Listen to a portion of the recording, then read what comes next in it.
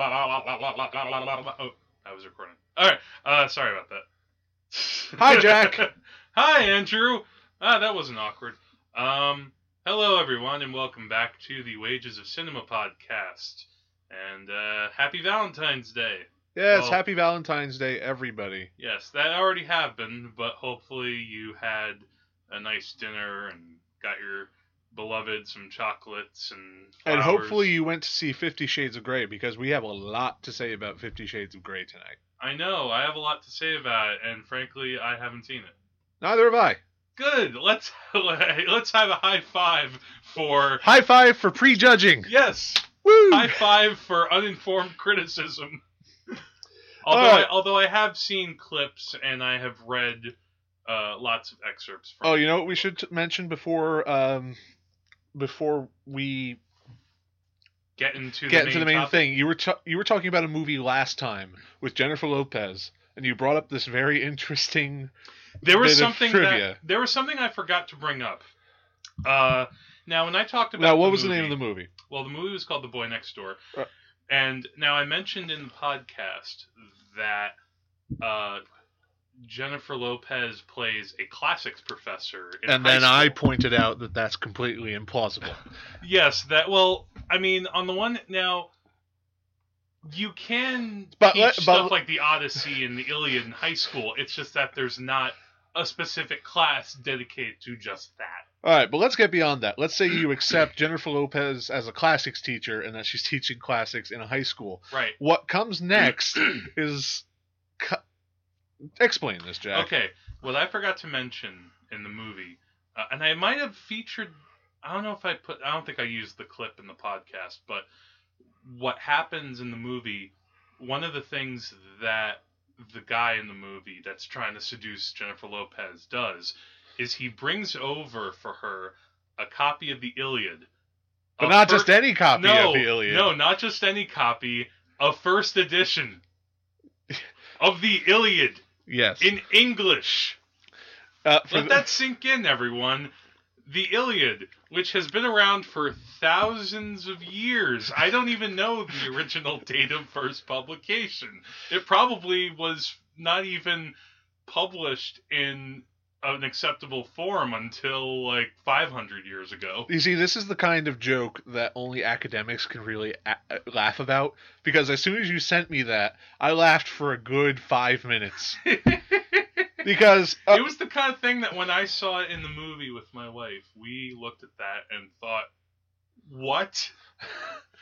Because the Iliad, even in its first incarnation, it wasn't even written down. It was an oral poem. There you go. That people repeated to one another. So a first edition copy... Alright, never mind. Yeah, exactly. Not to belabor the point, but this... It's just an example of poor screenwriting, basically. It's a really poor attempt at screenwriting, man. That's like... And I actually heard that... I read somewhere that the screenwriter for the movie came out and said that when she first presented her script, this didn't feature it. And the producer said, "Oh, we love your script. Oh, this is amazing." And lo and behold, they were full of crap. Yeah. Well, the writer is not in charge of the script. It's the director and then the actors, and the writer just accommodates their needs. Hack. Hack producers in it. But, but that's one of those things that I had to mention that because I feel remiss that. And that's something else that I should bring up maybe when we get to talk about 50 Shades of Grey. There's also something similar to that. Should I just mention it now? Or wait? Go ahead. It's not going to be a major part of the conversation. Now, this is what I've heard. In the movie, the main character, Christian Grey, gives the female protagonist, Anastasia Steele, a first edition copy of Test to Ubervilles. Because why not? Although the thing is, in The Boy Next Door, the thing that makes it more hilarious is not just that it's a, quote, first edition copy of the Iliad, it's that he got it for $1 at a garage sale. We can't make up this stuff, folks. It's an impossible object. It's like finding the monkey's head in Raiders of the Lost Ark. You just want to snatch it and run away from a boulder. I don't understand what you mean, but Well, yeah, it's like when you say it's a priceless object. it belongs in a museum. Exactly. It belongs in a museum, not in the clutches of a high school classics teacher. Oh man, it's just But anyway, let's move on and talk about some of the movies we saw this week. And speaking of rather inane, crazy things, I'll start talking about Jupiter Ascending. All right. Now, I was very interested in this movie because even when I first saw it, when I first saw the trailer for this, I realized it touched something of my inner teenager. Your planet was seeded by brass axe industries roughly 100,000 years ago. It's one of the most powerful dynasties in the universe. There are 3 primary heirs. The oldest is Belem. He's the one that controls this planet and wants you dead. I am telling you, I am nobody. You are royalty. Because this is the kind of movie that I would have run out to see in the theater if I was back when I was 15 or 16. Yeah, well, and I recognize it. I'm like, yeah, this looks like something I'd enjoy. I mean, I know it's going to be garbage, but this is something that's kind of that would have been special to me back in the day. Well, that I think is what the Wachowskis were gambling on, and watching the movie, it in part feels like something written by. Genuinely, not just in the cynical Hollywood way of, oh, we have to make this for the 14-year-old demographic because it's the biggest demo that, moviegoers are. No. Is that true? This is written by... Yeah, most movies are made for 14-year-old boys. Huh. Is that I've blown your mind this time? Well, no, you haven't blown my mind, but that's interesting to know. It's been that way for, at least...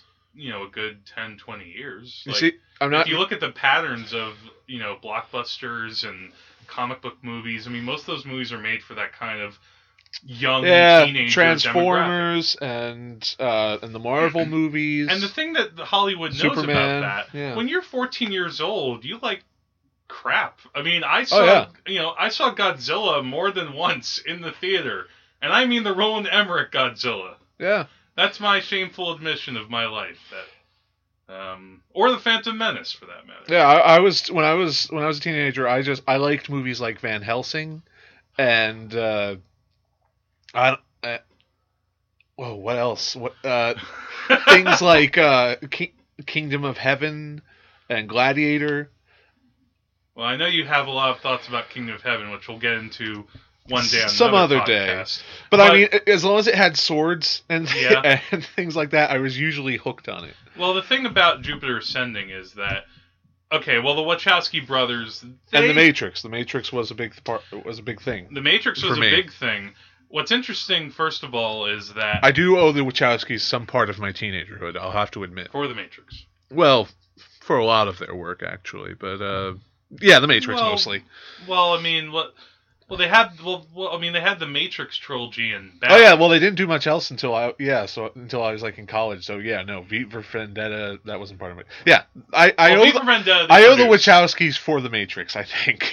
Yeah, I do owe them some sort of debt. But go on, let's talk about Jupiter Ascending. What's interesting, first of all, this is their first film that they have written, like their first, quote, original movie that they've written. Right, so it's not an adaptation. No, it's not. Because their other movies, they haven't done a lot of things. Well, they've done Cloud Atlas. Cloud Atlas was their most recent one. Yeah. Yeah, and then they also did Speed Racer. And I enjoyed that a lot. I enjoyed it for what it was. It was a goofy block. You have to take it on its own terms, but it does have a uniqueness about it. There are sequences in that movie that I felt like I was on drugs. I felt like they were giving me psychotropic experiences where the guy's driving near the end to get to the finish line and it becomes like a candy-colored techno dream. Yeah. More power to them for that. And then, they did the Matrix trilogy. But this is their first movie in a while that they've kind of done on their own without, collaboration, because they did Cloud Atlas with Tom Tykwer or Tickford. This movie, though... Alright, so just a really quick bottle up the plot. There's this... It's basically, in a weird way, a little bit akin to Cinderella. you have this character played by Mila Kunis, this Russian girl who works... And she's like a maid. Yeah, she works scrubbing toilets, basically, or doing house cleaning. And this is not a spoiler, she's royalty, basically. No, they reveal in the trailer, Channing Tatum plays this hunter, and God help me, I don't remember the name, but he's this guy who is trying to protect her from this royal family on this other planet. It's the House of Braxis. And it's like, I'll get to more of that in a second. Wasn't that in Dune? No, dude, this movie is basically Dune for modern day. Yeah, you thought of Dune, didn't you, when I said the House of Braxis? You think of the House Harkonnen, right? I could have sworn there was something like Abraxas in Dune. There was probably or something like or that. A character named Abraxas. There are characters who are dressed up, but it to look sounds like that. very much like a Dune name. It's very much a Dune name, and also, so what happens is there's this family that want to get Mila Kunis' character because she's the reincarnation of their mother, and it's really That's complicated. not awkward. Yeah, well, they want him. There's one sibling, this woman. She tries to be friendly with her. That doesn't work. There's another brother who tries to marry her so that he can kill her and take over the fortune that she's controlling. Classic Oedipal complex. And then you have the last brother. Now I forget the other two actors, but the other. I have a feeling you can't forget this guy. I cannot forget this What's guy his name? because, well, I actually forgot this character's name, but he's played by Eddie Redmayne. Okay. Now, if you watch the trailer, Eddie Redmayne is the character who talks like this. Some lives will always matter more than others. To a war with one of the most powerful dynasties. I want her found, and I want her dead. Owns the title to Earth. I will harvest that planet tomorrow before I let her take it from me. He's the one who's talking very softly. The thing is, he talks very softly. Until he talks like this! I knew exactly he would be that character. That's his whole performance. If you see in the trailer, like in the trailer, you hear him go like, "I want her dead." No! He has your joke in the movie. He stole your joke, Andrew. And Everyone. Different one, but okay. But the point is, so Eddie Redmayne, like the acting in this movie, kind of is all over the place. Mila Kunis is there, and it feels like she doesn't really want to be there. She's kind of trying a little bit, but she's just like, I'm going through the motions. I'm being the damsel in distress. She falls off something and needs to be caught like 3 or 4 times. Channing Tatum is there to work. He actually is putting in some effort. Sean Bean has a supporting role. He's actually really good. Eddie Redmayne is there acting like he's in Battlefield Earth. Oh, it's no. that bad. That's never a good fucking sign. Bad. He is so over the top, but it's hilarious. It's like, because he's also in the suit that is very Dune. You know. So you remember the costume design in that movie was also really weird. And more power to them. Look, the Wachowskis, I'll say this. The movie is actually kind of enjoyable in a sense because you're watching filmmakers who just do not give a damn. They have been given a budget of $175 million, and they're going to do what they want with it. Right. Which is kind of, in a way, sort of refreshing, even though you're kind of like, couldn't you have focused a little more on the story to make it coherent? And there are passages where characters are explaining things. And it's a 2-hour movie that feels like it's longer. It feels like a cut down 4-hour movie. I remember watching Cloud Atlas in the theater, and I felt like that was a very long movie. But that was only because it had around 5 different stories in it, all of which were reasonably entertaining. Yeah, that movie. There were times where the quality was not great in terms of makeup or performance, to say the least. Tom Hanks Cockney accent. But the thing is, though, the thing was, they were so much when they were great.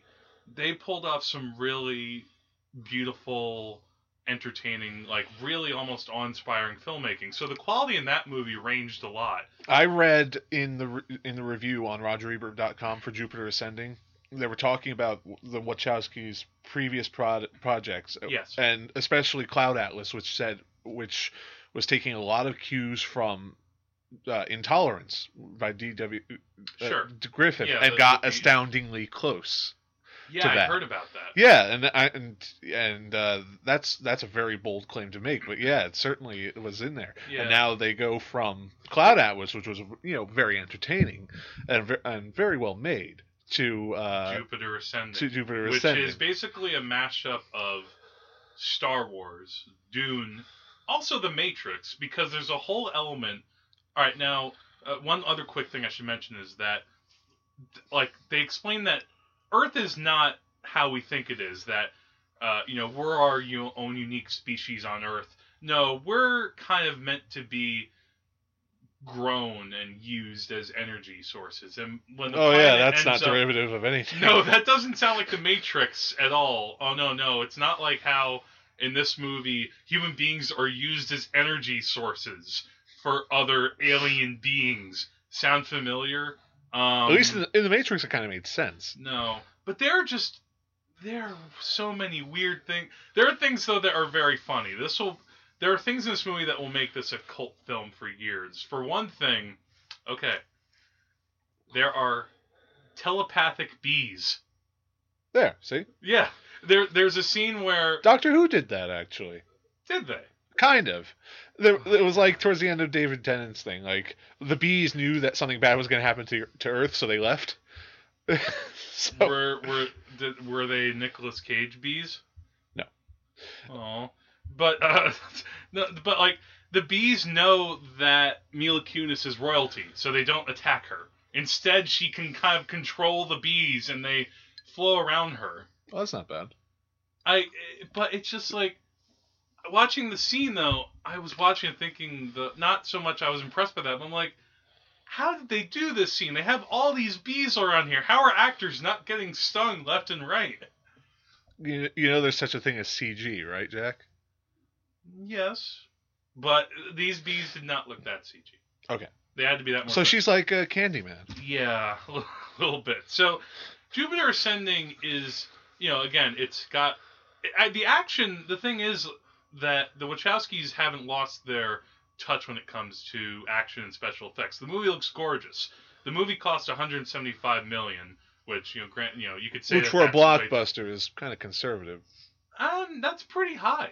Well, I mean, million, that's around the ballpark of what big blockbusters are now.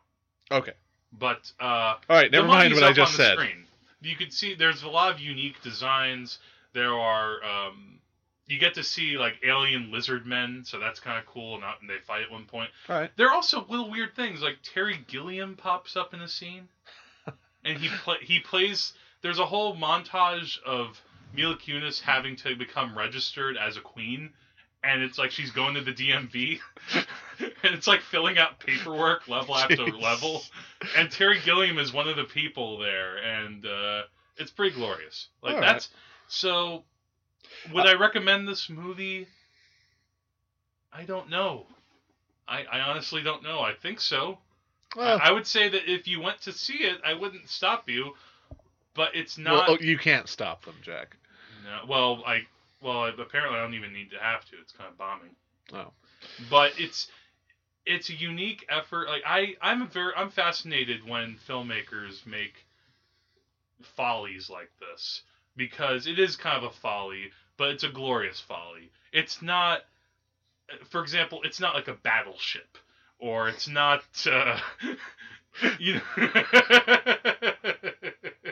it's not something along those lines. It's not like a piece of hack work. It's something that you could tell these filmmakers cared about what they were doing, and they might have mucked it up, but at least we have something out there. And it might be sad for other filmmakers who want to make something of this grandeur that's not based on a property. So yeah, there's that problem. All right, so let's go on to your next movie. Well, it's a good thing you mentioned the Wachowskis because I think this really nicely dovetails into my movie, which is Snowpiercer.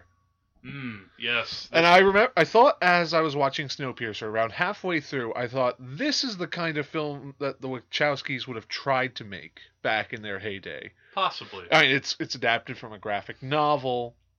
It's about a kind of post-apocalyptic society where a leader has to lead the dregs of society all the way up to the front, and a kind of sci-fi, but otherwise unusual setting. It's dystopian. Yes, it's dystopian. And you lent me this, and I watched it. Yeah, I lent it to Andrew in large part because this was actually my number one film of the year for quite a while. I loved this movie so much.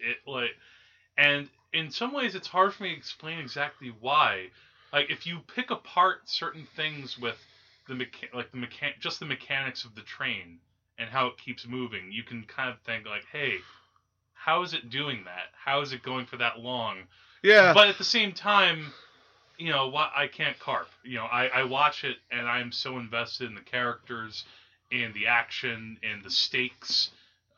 In this guy's quest, Chris Evans. But why don't you tell them? All right. First of all, this is probably going to be spoilers up to your neck. So let's get at that out of the way, because I don't think we could talk about this without talking about the end. No, this isn't like Jupiter Ascending, where screw the plot. All right. So spoiler alert. Here we go. I was thinking I don't usually like post-apocalypse stories, because they're kind of depressing, and I wanted to see what this movie would give me. And the thing that it did was, it's kind of snowy outside. It's really freezing cold right now, but when you watch a movie like Snowpiercer, where all of humanity is basically contained on one train while the rest of the world is frozen, you get to leave the movie and go outside and appreciate that everything's still alive. Yes, exactly. I love that feeling. But the movie is still really entertaining because Chris Evans gives his best performance ever. I would totally agree with that. And it's funny because when I saw him in Captain America 2, I thought, I'm liking him more in this movie for some reason than even in the first Captain America. First Captain America wasn't particularly well written, and he didn't have much to work with other than his own charisma. Chris Evans needs, he needs really good material, and he also needs other good actors to play from as well. Like in the thing in Captain America 2 is that you have that character who is really stuck in the middle of modern paranoia and all that intrigue. Right, but in Captain America 2, he had Samuel L. Jackson and Scarlett Johansson to play off of, and a really well written script. So yeah, he got more of a chance to shine more. The only other significant person who was in Captain America was Hugo Weaving. I can't even remember anybody else who was in that. Yeah. So what's her name? Who plays Agent Carter now? Haley Atwell? Yeah. Well, yeah. So they barely interacted. Yeah. So the point is though, but now in Snowpiercer, you got John Hurt, you got Octavia Spencer, you got Tilda Swinton, I'm sorry? Tilda Swinton. Tilda Swinton. Oh, man. Tilda Swinton. Oh, I love Tilda Swinton in this. And there's a great moment in the middle. Like, the scene that really sticks out to me in this movie is the part where they get to the school. Oh, man. That scene. What happens if the engine stops? We all freeze and die. But will it stop or will it stop? No, no! Can you tell us why? The engine is eternal, yes. The engine is forever, yes. Rumble, rumble, rattle, rattle. Who is the reason why?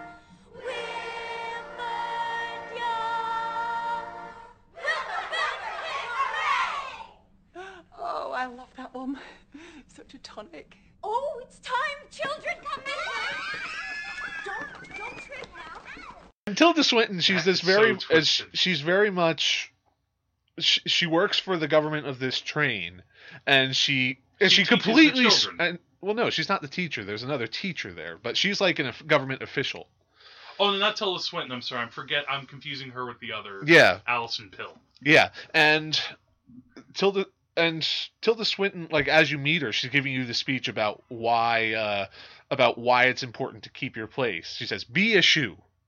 You wouldn't wear a shoe on your head. Well, that's be earlier a shoe." in the movie, right? And you're kind of like, is she serious? But you realize, yeah, she wholeheartedly believes in this whole thing. And then they take her prisoner later on, and they go to the middle of the train, which is this kindergarten.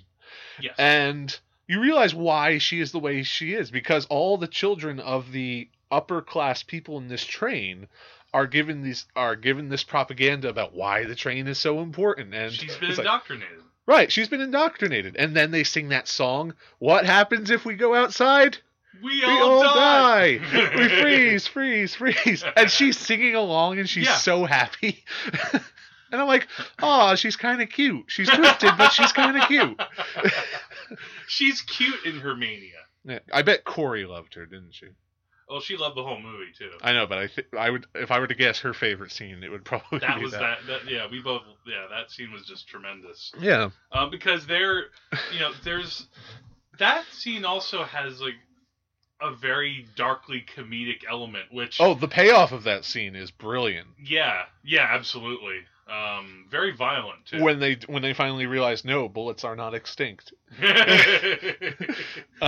Yeah. One other thing about this, and they kill a pregnant woman with a knife to the neck, a throwing knife to the neck. Yeah. And that doesn't happen very often. No, the thing about this movie too is, it was directed by the South Korean director Bong Joon-ho. Yeah. And he's probably, and it's interesting that Chan-wook Park produced the movie. So you have the two best directors. Let me ask South you a Korea question. today. Did Chan-wook Park act in this movie? I don't think he's an actor. Oh, okay. No, are you thinking of the Korean guy? Yeah. No, he's not. The old boy guy. That was not the guy from Old Boy. No, wait, hold on. But maybe you're thinking was he in The Host? Maybe. I mixed up. Never mind. But the guy talk about Bong Joon-ho. Well, Bong Joon-ho. Well, you might know him as well from making the monster movie The Host, and which is that's a movie that's a lot of fun. I've seen the beginning of The Host, and there's... You've never seen the whole movie? No, but I got up to the part where like the whole family is falling down crying. Yes. And I was just like, I know this is a tragic scene, but I just can't help laughing. Yeah, no. He somehow wrings this weird sort of humor out of these sort of dark moments, and you don't feel bad because they don't feel dark. No, and that's kind of what that kindergarten scene is. Exactly. He has a really great grasp of making the dark scenes really dark and really visceral, but also finding a lot of dark comedy in there. He has a wry sense of humor. Yeah, exactly. That really comes out well in his films. And going back, actually, one more tiny thing with Jupiter Ascending. If you notice, John Hurt's character is named Gilliam. Oh, really? And so the movie... I'd forgotten his name by now. Yeah, well, I remembered it because it's like, that's an unusual name for a character to have, except... Oh, no, wait, obviously, Bong Joon-ho has watched Brazil. He's obviously a big Terry Gilliam fan. Yeah. This has a bit of the air of, like, 12 Monkeys, maybe. Yeah, and it's just a crackerjack dystopian movie, which, you have to buy into the metaphor of the train. That it's about, again... We've seen this kind of story before of, the have-nots are going to try to take over the haves. I mean, that goes back even to Metropolis, if you think about it. But let's get back into some of the other influences, because let's think about a very unlikely inspiration for this movie. Shoot. Atlas Shrugged, which is about railroad tycoons who have what is that sort of Randian philosophy? Well, maybe not even. Well, not so much that. How about, but to make it more modern, BioShock? Yes, that BioShock came to mind instantly. Yeah, because it's this man who takes all this businessman. I don't like to bring up Atlas Shrugged because I'm not saying that the movie Atlas Shrugged inspired this, because I would hesitate to say that the movie Atlas Shrugged was even seen. But the sort of idea of making this dystopian story that has all of these rich ideas about society and how we function together in terms of being a group, in terms of being a leader, how to follow things, how to have innovation.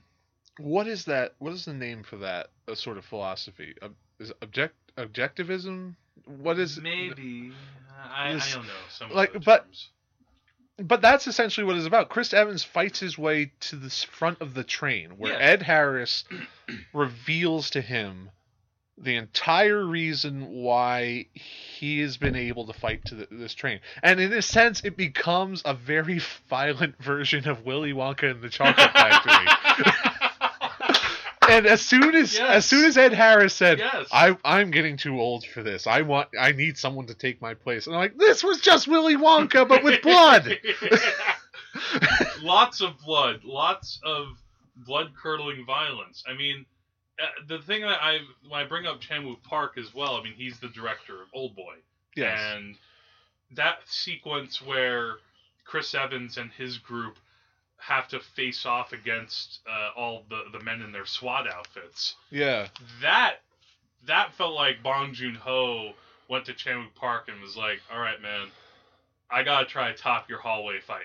Well, it's basically the same idea, because you have this very narrow space of a train car. Very claustrophobic. You really don't know how this is going to turn out.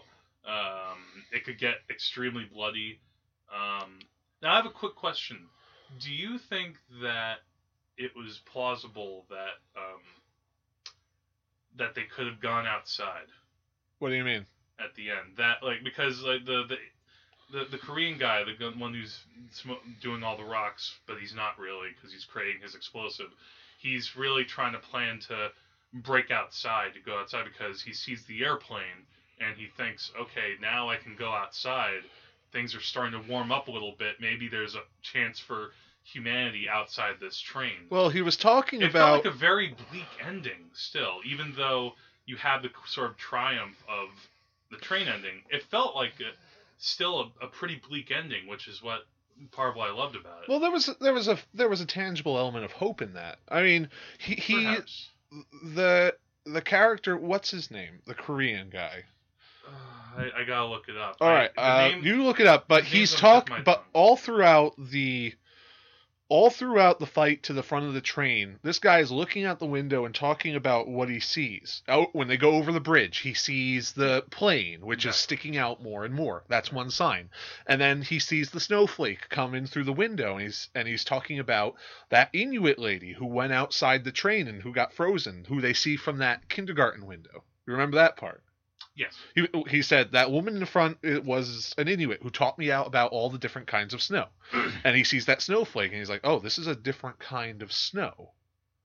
And then he says to Chris Evans, and I saw something else, it's probably too crazy to mention, but he was probably talking about that polar bear. And just for the record, the actor was named Kang Ho Sung, and his character was Min-soo. Min-soo? That's what I have here. How do you spell it? Minsoo. Okay, Min-soo. Min-soo Namgoon. We'll call him Min-soo. There you go.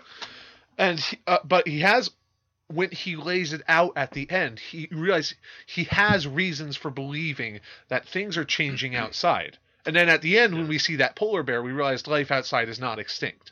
No. That's a hopeful thing, because the whole thing that brought this about was the world cooled because of a chemical, and now it's not as cool, we realized, at the end. So there is hope that things are going to change, and there are survivors. Well, there's the two of them. We know there are definitely two. Yeah, we don't really see anyone else from that train crash. It was possible. Maybe. Unlikely, but, there were lots of people on that train. Like, maybe 2 or 3 or 5 people survived. But still, they will be able to survive out there, possibly. It's up in the air, but there's more hope at the end of that than the alternative, where Chris Evans becomes the leader of the train. That's true. But the point is, though, you all should check out this movie. This was one of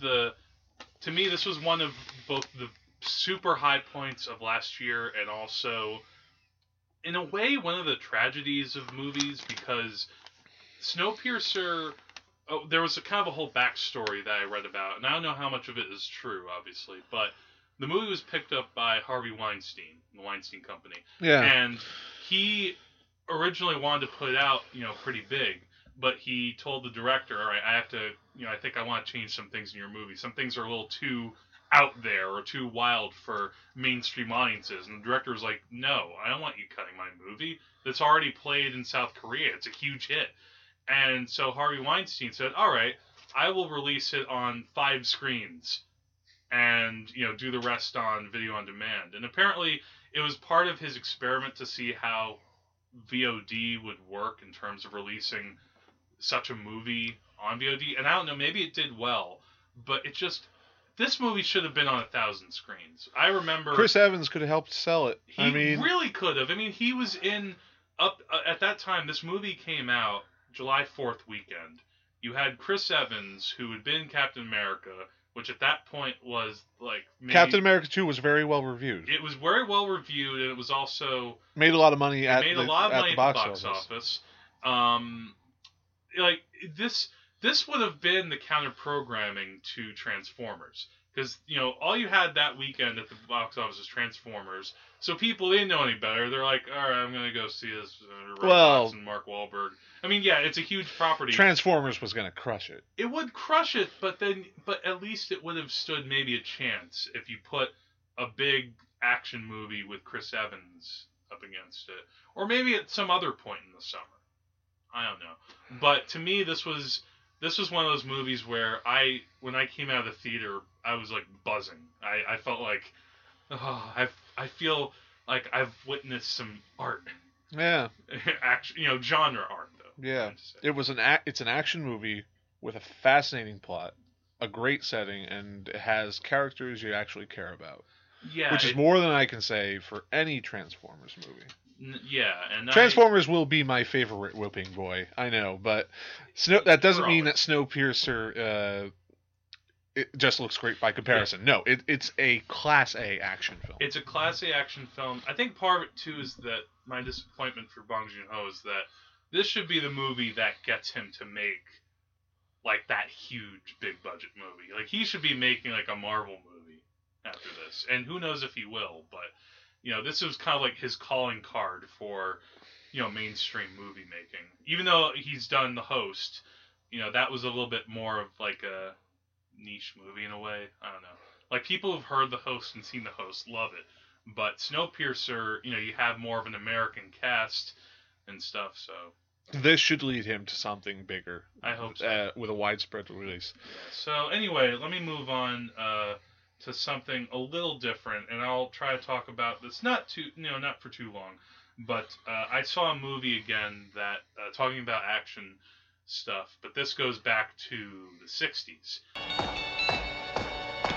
Lee Marvin is Walker, the hunter and the hunted.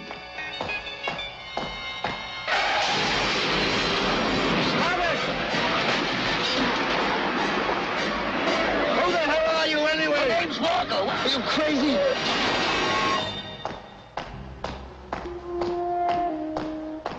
You ever meet Walker? He makes my flesh crawl.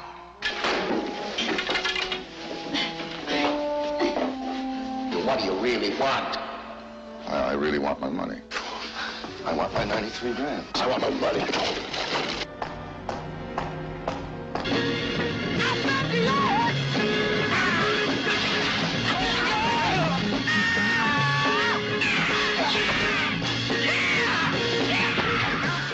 All right. Point Blank. I don't know if you're familiar with this. No. Okay. This movie stars the one and only Lee Marvin. Lee Mother Flippin' Marvin. I watched another movie with Lee Marvin that we'll talk about later, but go on. Interesting timing. I saw this thankfully because they were doing a retrospective of John Borman movies. And John Borman, he's also done Deliverance, he did Excalibur, he's done a lot of movies. Oh, I love Excalibur. Yeah, he has a new movie coming out this month as well in theaters. But the thing, Point Blank, is an adaptation of a book by this guy Donald Westlake, also known as Richard Stark. The series with the his father character, of Tony Stark. Well, hopefully. No. Stark. You can have other people named Stark in the movie.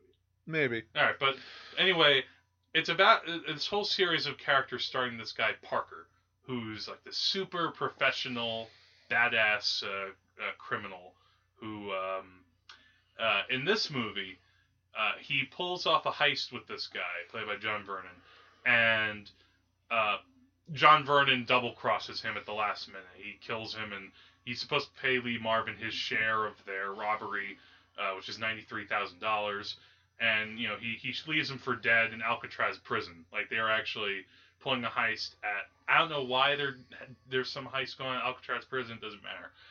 Point is, Lee Marvin resurfaces sometime later. And, you know, he's out to find out what happened to his money. And he's out to get it. This was the movie that got remade with Mel Gibson, called Payback.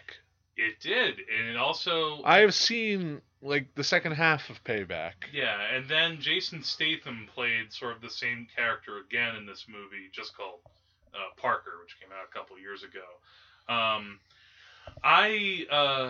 This movie is extraordinary. This was a movie that it came out in 1967, and the thing about this movie is it's 90 minutes long. But it tells a really complex, fascinating story about this guy trying to get his money, but it does it in sort of a non-linear way. It's the movie that, like, you have this sort of cliche of you see a character's point of view and you see sort of flashbacks, but here they're very quick flashbacks. You get just like little snippets of things that really stick out in his mind, like shards or something that the people have double-crossed him, the sort of moments of violence that are really striking to him. Like, he comes back and finds that his wife has, left him for this other guy. But then when he comes back, now she's on her own, and there's a lot of desolate feelings, and, but then, one by one, he goes after the organization, which is like a criminal outfit, and it's a badass movie, man. This is the kind of movie that, like how they say with men's movies, we'll put some hair on your chest. This is that kind of movie. It's, because Lee Marvin is just this kind of guy who, he has actually a little bit of vulnerability to him as well that if you look really closely, you can see. But mostly he's just that guy who shows up in a room and, you don't want to mess with him, even though people do. And there are just so many great moments, some funny moments too. Like, he wants to get information from this sleazy car dealer. So he goes out to do a test drive with him in his car. But, like, he's driving and sort of takes over the reins and is bashing the crap out of the car with him in the driver's seat, trying to get information. Like, as he's driving, he's like, "Where's Riggs?" And he backs up, and he's like, "Where is he?" And then he drives forward again. Where are they? Yeah, pretty much that. Only, only less silly. No, yeah, much less silly. It's Lee Marvin. Really innovative editing, really innovative camera work.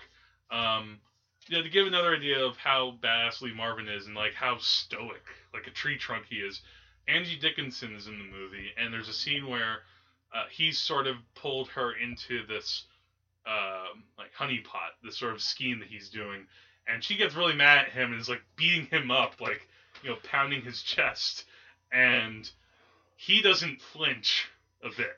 He's just there, like, you can hit me all you want, I don't care. And for its time too. I mean, people give a lot of credit to Bonnie and Clyde being this real groundbreaking action movie, 1967. It broke over doors. This movie feels like the B-side to that, but almost better in a way. It's like it doesn't get the credit because it didn't make as much money. It didn't do this or that. But I adore this movie, and seeing it on the big screen, it was just a thrill. All right. Good. I take it you read well. It wasn't a reading, it was a performance. Brilliant, vivid, something made of music and fire. How nice. After all you've said, don't you know that part was written for Margot? It might have been 15 years ago. It's my part now. You're quite a girl. You think?